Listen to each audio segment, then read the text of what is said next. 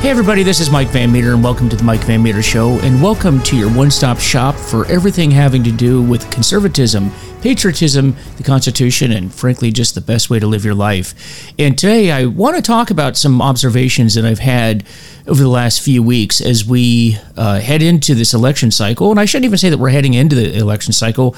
We're here. If you live in the Commonwealth of Virginia, that's every year. Unfortunately, in Virginia, we have some sort of an election every single year, and the problem with that is that it just burns people out, all of the volunteers, all of the candidates, but it is what it is, and we are here. But this is going to be an exciting season. I don't think anybody doubts that right now at all. This is going to be just an incredible election cycle because the Democrats are going insane like they usually do. The Republicans really can't figure out what they're going to do. Right now, as you know, Donald Trump is in a lead for the Republican nomination by far. I mean, as of right now, I don't see any other candidate overcoming Donald Trump. That's the way it's going to be. But you can kind of understand why, too. You really can. I think people are really starting to see behind the scenes what's going on, the damage that's being done, and it's pretty shocking what's going on around the country right now, and that's some of the stuff that I wanted to address. And first off, I just want to say I am astounded at the anti-Semitism that is being displayed in America today. You know, I am not shocked by many things in my life anymore. You know, I was a police officer. I've worked as a corrections officer, as a naval officer, pilot, and an FBI agent. I've seen just about everything human beings can do to other human beings, and probably 100 times over, I've seen that. And there's not a whole lot of things under the sun that make me sit in astonishment at what's going on. But I have to say, I am right now. It's unbelievable. Unbelievable. I mean, I'll share with you last night. I'm leaving work, actually. Leaving work. And in the employee break room, there was something written on the board that said, "What are we going to wish for this year?" And underneath it, it said, "Free Palestine." I mean, this is in the workplace. And I am sure that the person that wrote that has good intentions, but it's born out of ignorance. And I noticed that not on the board, it did not say, "Hey, how about a year without killing Jews? How about not raping Jewish women? How about not kidnapping babies and elderly people and torturing them to death? Tattooing children after putting their legs onto the exhaust pipes of motorcycles." I noticed that it didn't say that. Okay? Because I want to be clear about something. A, most of the people that say things like what was written on that board have no idea what they're talking about. And B, need some basic facts about what happened. And let's be clear about a few things here. Israel was attacked on October 7th. They were attacked. Now, if you want to get into the history, if you want to get into whether or not Israel is an aggressor and they've taken lands for people, okay, all of that put aside, and we can have that discussion another time, but all of that put aside, these were not combatants that went against the state of Israel, one-on-one, military on military. That's not what this was. What this was an unprovoked attack where terrorists targeted, let me be clear about that, targeted children, women, unarmed civilians, elderly people, people who could not defend themselves, kidnapped them, then tortured them, then raped them. And we are supposed to somehow believe that this is a fight for freedom? It is a cowardly fight. That is what cowards do. That is what terrorists do. That is what evil people do.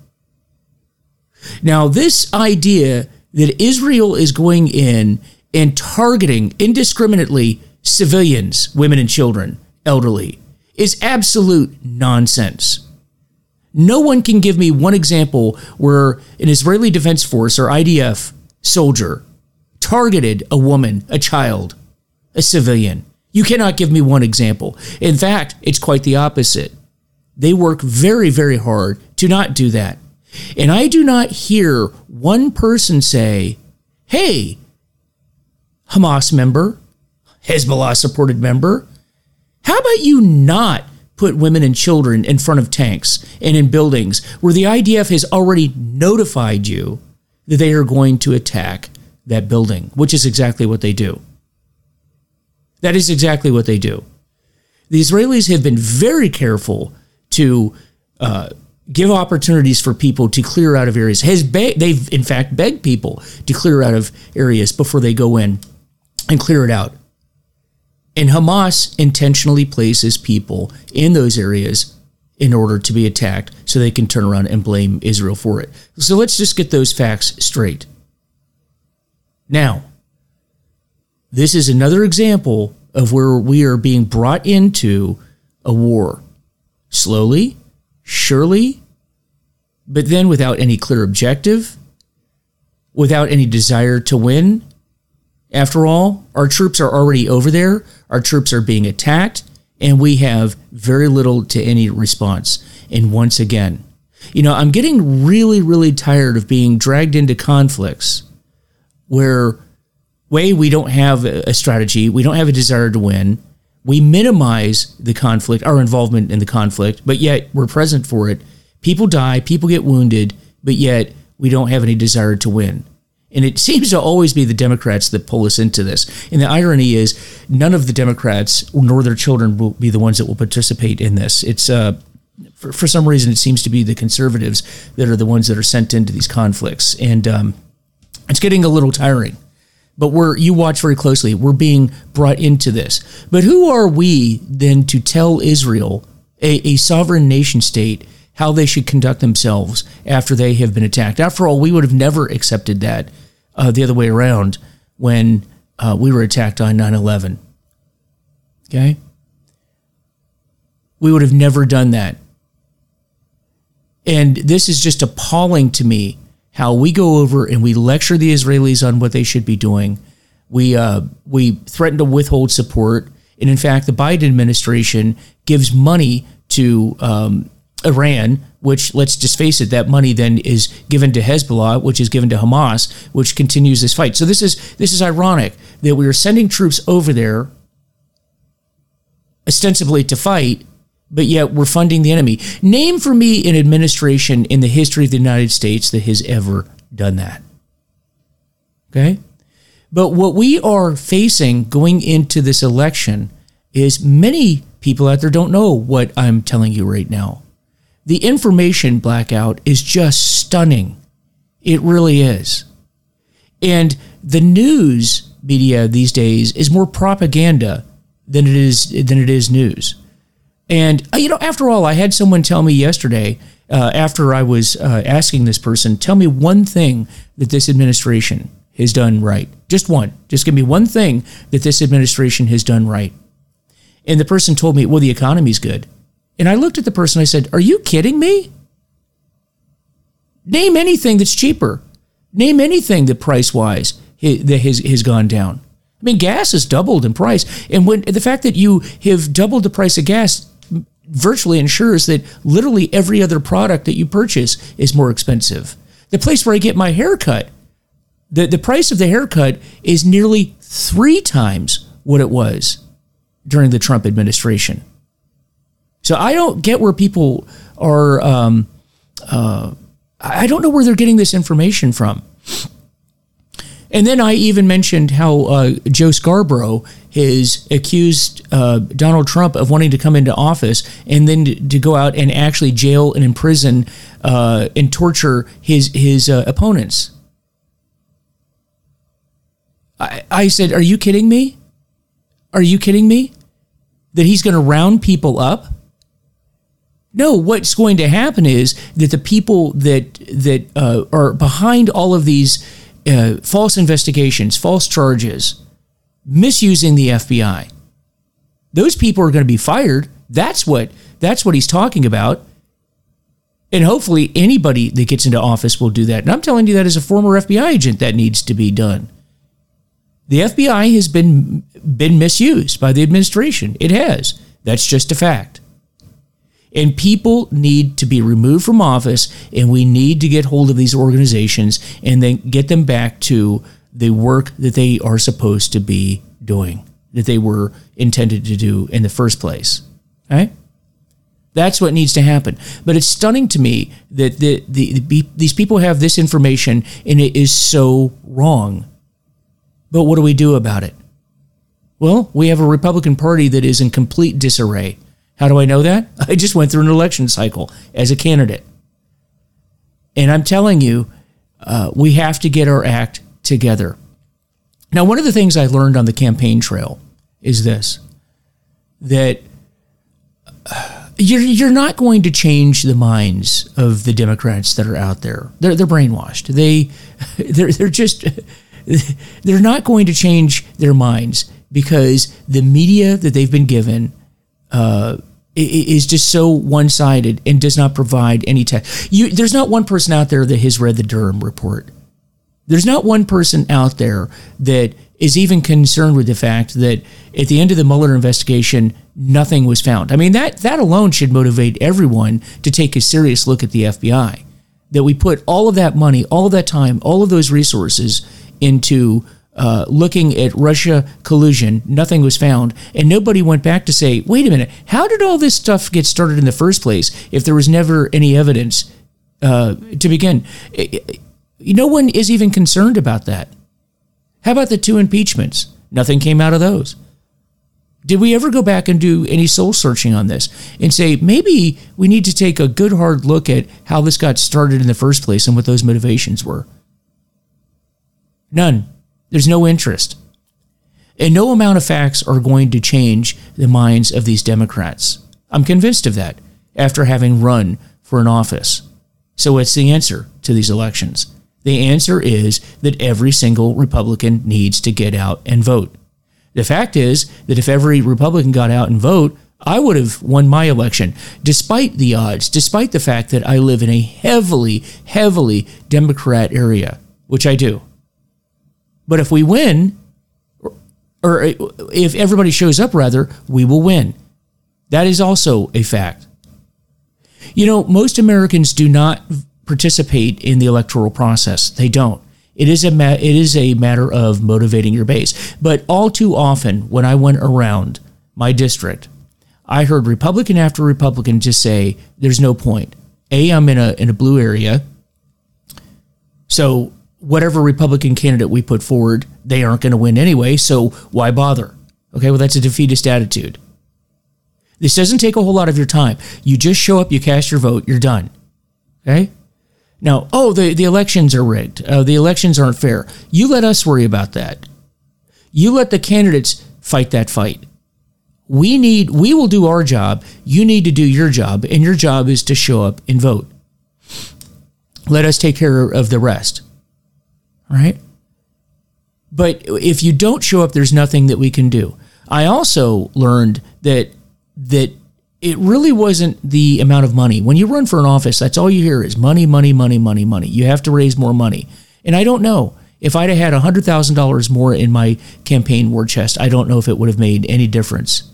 Because by the time the elections rolled around, there wasn't anybody that didn't know that the election was there. After all, you had 45 days of voting. 45 days. Everybody knew the election was going on. Everybody knew what the final day was. And if you weren't going to vote in those 45 days, you weren't going to vote. So it really comes down to, what is your motivation? What is it going to take? Have you suffered enough? Is it bad enough? Are you frightened enough? I don't know what else it's going to take. After all, we had Toscano running for Commonwealth Attorney up here. We had the school board. We had some great school board candidates.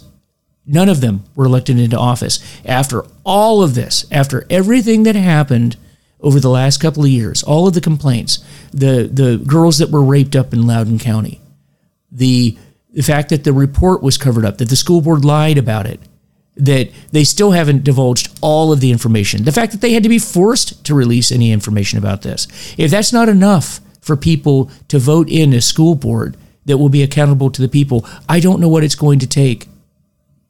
Crime rates are through the roof. Homicide rates are through the roof. Violent crimes are through the roof. And much of that is due to the fact that we have violent offenders that are released. You do understand it's about 5% of the people out there commit 80% of the crimes. Did you know that? About 5%. It varies depending on the jurisdiction that you're in, but it's a very small percentage of people that commit all crimes are released and they continue to commit crimes. And we don't keep them in jail. Why? Because we don't have prosecutors that will keep them in jail. We've destroyed our police departments. The Muriel Bowser, the mayor of Washington, D.C. now, is actually said the other day, we can't defund the police. We can't destroy the police. That is not the answer. We need to support them because we need to get crime to stop. I mean, even this very left-wing lunatic Democrat mayor of Washington, D.C. has come to the conclusion you can't get rid of the police. Well, welcome to the club, Muriel. Welcome to the club. What is it going to take? What is it going to take? So, my friends, we're now in this election cycle. We've actually been in this election cycle since November 8th, the day after the last election. We're still in disarray. I went to a meeting, a Republican meeting, not long ago, and we compared notes on the election cycle. What went right, what went wrong, and what are we going to do? And a discussion came up about, who is running in the 7th Congressional District, the 10th Congressional District here in Virginia, and the 11th. And I live in the 11th. There's a fairly large number of candidates that are Republican candidates, that is, that are lining up to run in the 7th and the 10th. And there's some good candidates in there. But the question was the 11th, running against Jerry Connolly here in Northern Virginia. And the fact is, there's no one that has lined up. No one. We're not even bothering. This is going to be another situation where we have a seat that is not even being challenged by a Republican. Not even being challenged. That's completely unacceptable. But why is it that way? A, the defeatist attitude that I talked about. B, the lack of support for candidates by Republicans. In this last election cycle, I begged, I pleaded, I did everything I could. I asked the governor to support all of the candidates financially, as opposed to picking a few that were supported, because that's really what happened.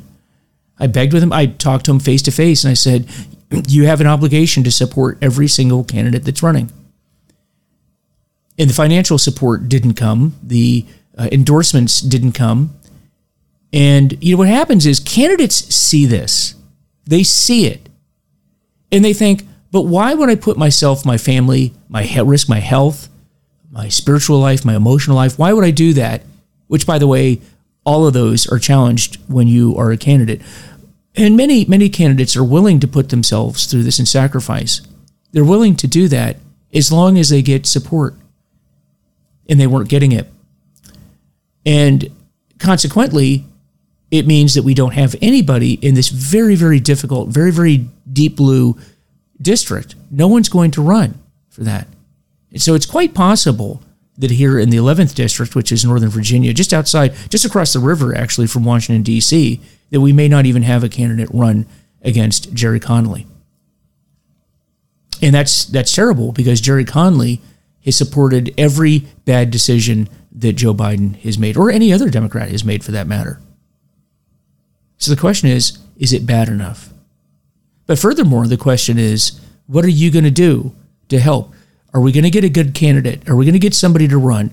Are we going to, once that person runs, if they run, are we going to support them in every way that we can? Not just financially, but with your time, with your efforts, with your skills. Everybody out there has a skill set that they can bring to the election. Whether it's organization, whether it's door knocking, whether it's developing databases, making phone calls, talking to your friends, developing websites, all of those different things. What are you willing to do? But I do know this is going to be a very, very difficult, tumultuous year, and we need everybody's help. But I'm going to point the finger right at the party leadership too. And if you don't like what I'm saying, you can call me and I would love to talk to you about it, because I just went through this election cycle. You in leadership need to support the candidates on every level. It is a moral and ethical obligation that you have, that every candidate that steps forward, you help them in every way possible. The leadership, the people that have been in elected office before, the sort of party elders, if you will, those that have been in office, those that have been leaders within the party, what are you doing? Did you help in this last election cycle? Or were you part of the team that selected a few candidates and gave them all of your support and wrote everyone else off? Where are you in that? Yeah, that happened. And are we going to do that again? But we will do this at the peril of our nation. We are on the precipice of really bad things happening to this country. The Biden administration has allowed more people to come across the border than any administration. This is stunning how many people have poured across the border. And what does that mean? We have no idea who's come in here. And what happened to Israel can happen to us as well. Are we ready for it? Do we have the leaders in place for it? You need to start fighting for this country like our very survival depends on it, because frankly it does.